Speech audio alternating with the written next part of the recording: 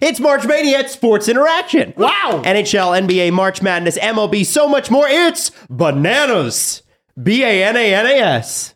That was good spelling. Thank you. Play Pinata Picks and Minute Madness exclusive games with insane odds you can't play anywhere else. Make your next bet at Sports Interaction. Download the app in Ontario. Use the QR code at the bottom of the screen. Or head to sportsinteraction.com/STPN to get started. It's 18 plus. Please play responsibly. All right, so episode 6, Drive to Survive, is called Nice Guys Finish Last, and that is sort of the that's the the Daniel Ricciardo nod, I think, right? Like, this is where it starts. That's where you go, oh, this is going to be sad. But it starts off with Oscar Piastri and former Red Bull driver Mark Webber as well. And Mark Webber, known as a pretty tough customer, but that's Piastri's agent. They're talking about this decision that they've made.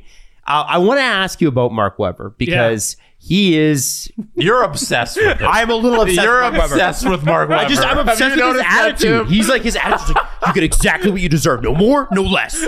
He's just an intense man. What, for people that don't remember Mark Webber and Sebastian Vettel and how much they hated each other and won a world championship, can you talk a little bit about that? Yeah, that was those are some pretty intense years between those two. I mean, obviously, like, multi-21 is probably like the key phrase between those two, which I believe, if I remember the track correctly, it was in I think it was a Chinese Grand Prix. Webber was leading. Vettel was given a direct order not to go past Webber, but he ended up going past him and winning the race when he shouldn't have, because they wanted cars to stay stationary. And at the time, they were running 1-2. And that was like a huge fracture in their relationship between each other. I mean, his book is outstanding if you've never read it. I've heard it's great. It is great. It's next on my list. It's so good. Like, he is very transparent. He's open and honest with pretty much everything. And I think, like, that's who Mark Webber is, right? Especially when he was in Formula One, he would give it to you straight. And I think behind the scenes, he did a lot of massaging of the media last year, simply because of his relationship with Piastri. And so, you know, there was a lot of, hey, Piastri's going to Williams. He's going to be taking Nicholas Latifi's spot, you know, halfway through the season, which, you know, wasn't true. So were they talking? I don't think so. Like, from my understanding, there hadn't been much talking between the team and Piastri and Webber. And I remember even sitting down with Nicholas, even saying to him, like, hey, these rumors are out there. Are they true? And he's like, no, they're not true. I have a contract with the team. I'm not going anywhere. Right. So, I mean, there's all that going on behind the scenes in Formula One too, right? Just kind of playing the game. But I understand what Webber is trying to do. I mean, Piastri is such a great talent that you do have to kind of get him into a seat. It's that, I mean, what seat do you want to put him in? Do you want this, you know, star driver who you think is going to be the next, you know, Michael Schumacher, Lewis Hamilton, whoever, running in a Williams in the back, or do you want them in a McLaren? Right. So, I mean, that's where... And that's ultimately why it happened. Because, you know, a lot of people will ask the question in retrospect, man, I mean, especially looking at the cars this year, I mean, as bad as Esteban Ocon's start in Bahrain was, Pierre Gasly sure looked good coming from 20th to 9th. The car looks good again this year. It was great last year. And McLaren looks terrible. So, I mean, a big part of it has to do with everything that happened with Alonso, right? And how Fernando ended up, you know, leaving Alpine. You know, he really wanted a longer term agreement with them. And I think, like, for Alpine, they're kind of looking at Fernando, like, at the time, it's like, hey, you're 41. Well, I mean, he still is 41. But, like, hey, you know, you're 41. Like, how many good years do you really have left in you? And should we be giving you a long-term extension? Because we don't know when you're going to drop off. Maybe you have 1 year left in you, so let's do like a 1 and a 1. Like, you shouldn't be giving any athlete in any sport that's in their 40s a long-term contract. I think so. I mean, if they're performing at a really high level, like Fernando is and was last season and the season before that, coming back into F1, like, he was performing at a very high level. He's a very demanding driver. But he also helped, I think, steer Alpine in the right direction on certain development items and stuff like that. And so that's kind of where you're looking at it like, okay, we're going to leave Fernando in for a year. We'll take him out. and then we'll put Piastri in. But then if you're Oscar Piastri, it's like, I got to sit on the sidelines for another year. I mean, this is my future. Yeah, why would I do that? Now, the other famous scene from this episode is Zach Brown and Otmar Snafauer sitting down and having this conversation, and Otmar saying to Zach, hey, listen, under UK law, we think we got a good case and we're going to sue him. and Zach saying, listen, if you sue him, I may have to get involved because there may be things, he can't say that there is because you can't divulge contract details, but I may have to get involved to protect him. Is this the route you want to go? Where did that, was that just an idle threat? Were they seriously considering it? And honestly, have we ever seen anything like that in F1? Honestly, I don't really recall too much. I mean, there was the I want to try and recall the Schumacher days when he kind of came in and ended up going with Benetton, and there was something there. I think it was with I don't want to speak out of term if I get this wrong, but I think it might have something to do with Eddie Jordan's team and maybe having the rights to Schumacher. I can't really recall the whole thing, but it kind of a lot of journalists equate the two of those things similarly, where it was with Piastri's situation, the same with Michael Schumacher's when he first came into Formula One. But I think a lot of it has to do, and this is what I think it has a lot to do with how much Alpine invested in Piastri and paying for a lot of his racing, and probably being like, hey, we should try and recoup some of that money because we've paid and trained you to get to this level, and you are our driver, and we want to put you in the car. So now you're leaving us, so we need to get something in return. Right. I have a feeling it's something to do with that, but I mean, who knows, right? They ultimately decided not to sue him. Yes. But was it close? Do you know? Not to my recollection was it really, really close to actually happening. I mean, no one really knows what happens in those meetings. That's why with this Drive to Survive season, and one of the things that really stands out is that meeting in particular where it was mic'd. Mm-hmm. Yeah, they're actually mic'd. I've never actually seen anything like that before. Mm-hmm. Yeah. And I'm like, wow, they actually allowed that, because drivers' contracts and contracts between teams and drivers is very sealed. Not many people really know what's in the fine details and all that kind of stuff. Even pay.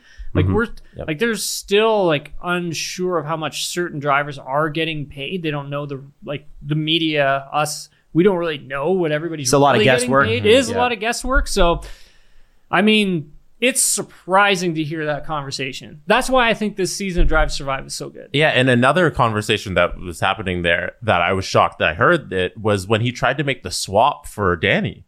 He tried to throw do you want to take Danny Ricciardo and then we get the driver? He tried to make a 1-for-1 trade. I was like, does he have the authority to make trades with the driver? And they didn't want to bring Danny back after he left, all those years ago. That's one of those things with Formula One that I'm always wanting them to do, where it's if you with NHL trade deadline, that's a big time. Same with NBA trade deadline or free agency, where it's this is the time the market is open. This is the time we can do stuff. And for Formula One, I've always kind of been they need to do some sort of a trade window where it's okay, we want Dan Fallows and we'll give you Adrian Newey. Right. Right. Guys behind the scenes too. Right? And Adam, you mentioned the episode begins with Mark Webber, but it didn't really, because it began with Jerry Halliwell and Christian Horner. Oh, yes. And Jerry hands Christian a beer and they start talking about silly season. And they say in silly season, you're not supposed to do any work. For those 2 weeks, everyone is supposed to be off. Yeah. How do people actually adhere to that? I think so. I mean, they kind of have to. There's rules set in place. And if anyone's touching the cars or even building stuff, they'll get in a lot of trouble, because the way it sort of works is your first. So after Hungary, you get that the next week you're working, and then the 2 weeks following, those are supposed to be off. No one does anything. No one's working or whatever, because I mean, the Formula One is go. It's 24 hours a day. It's 7 days a week. These folks at the factory are working, building. So parts you're telling all the me time. they just shut it off? It's supposed to be. Literally, I think he's telling you the theory. Things are supposed to be cranked down. Whether I don't know if they are or they aren't. The rumor is that Daniel Ricciardo got paid $18 million of, I think, a $20 or $23 million salary to not race for McLaren this year. Had Otmar taken that deal, McLaren would have been off the hook for the $18 million that they paid out. Sure. And that would have been a double win for Zach. Wow. For sure. Would have been a big one. Yes. Didn't end up going with it. How close were Alpine? Because it was between Daniel and Pierre. There was a lot of rumor off the top. Not close. Nah. Renault didn't want him, right? No, because of like how he left. Yeah. Like I think he may have burned some bridges at the top. I mean, maybe not within the team itself, but I think like further up higher. Is it a Renault, pride may thing? have- Well, I mean, they did. Like, how did he leave that was so bad? They did pay a lot for him, like when they got him to Renault, right? And Right. He was kind of like, yeah, I'm staying here. This is my home. I'm happy, blah, blah, blah. And then all of a sudden, it's like, okay, my 2 years are up. I'm off to McLaren. See you later. Yeah. Right. I don't know, like, how well that went over, because it sounds like it didn't go over, like, well at all. Because, like, you even saw in the documentary, they're like, yeah, we don't want him. Like, And like, don't want if him you're back. Renault, there's probably a little bit of bitterness because of how his star rose once he left. You know, he Sure. became the megastar that Daniel Ricciardo is Sure. right now Sure. after he left that team, and it was immediate. And you invested all that money in him initially. Yeah. Absolutely, right? And that's the thing. It's like, you know, McLaren's spending, 18 mil to cover him off, and then you're asking Oscar Piastri to come in. You're going to pay him. You got to pay Lando as well, and I'm sure Lando's getting good money this season and next. And so, I think for Danny Rick, it's just he kind of, I think, had to come to that point where it's like, what do I want to do? Do I want to go and race at Haas? He was asking a lot, like in terms of money. Apparently, I don't know what the dollar figure was. Well, but- what is it?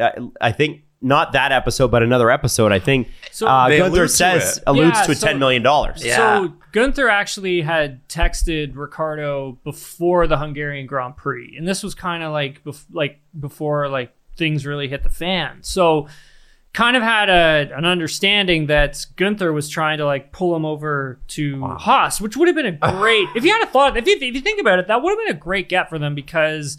One, the marketing aspect of it. I mean, Daniel Ricciardo is like obviously a marketing machine.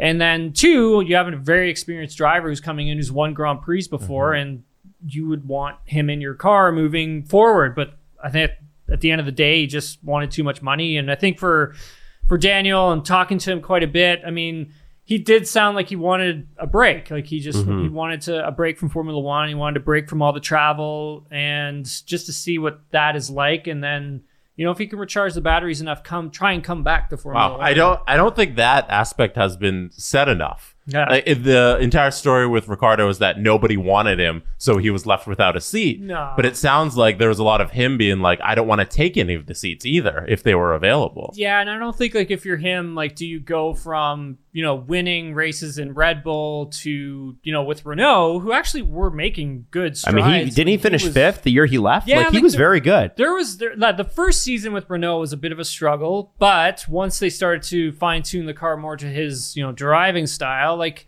the team started to have some success when he was there in his second season. And I thought, yeah, I mean, if you're Daniel Ricciardo, why wouldn't you want to stick around for a few more seasons at Renault? It'd be good money. It's a good team. They have lots of money for backing, and the team's on the right trajectory. Sure enough, right? And no, I'm leaving him going to McLaren because I think they're gonna do better. But you know, they had 2021 was Third. pretty decent for McLaren, and you know, in 2022, I mean, it was okay. It was all right. And then now we're into 2023 and they're It's wild. what's 19 and happening. 20th. Wild. What do you think?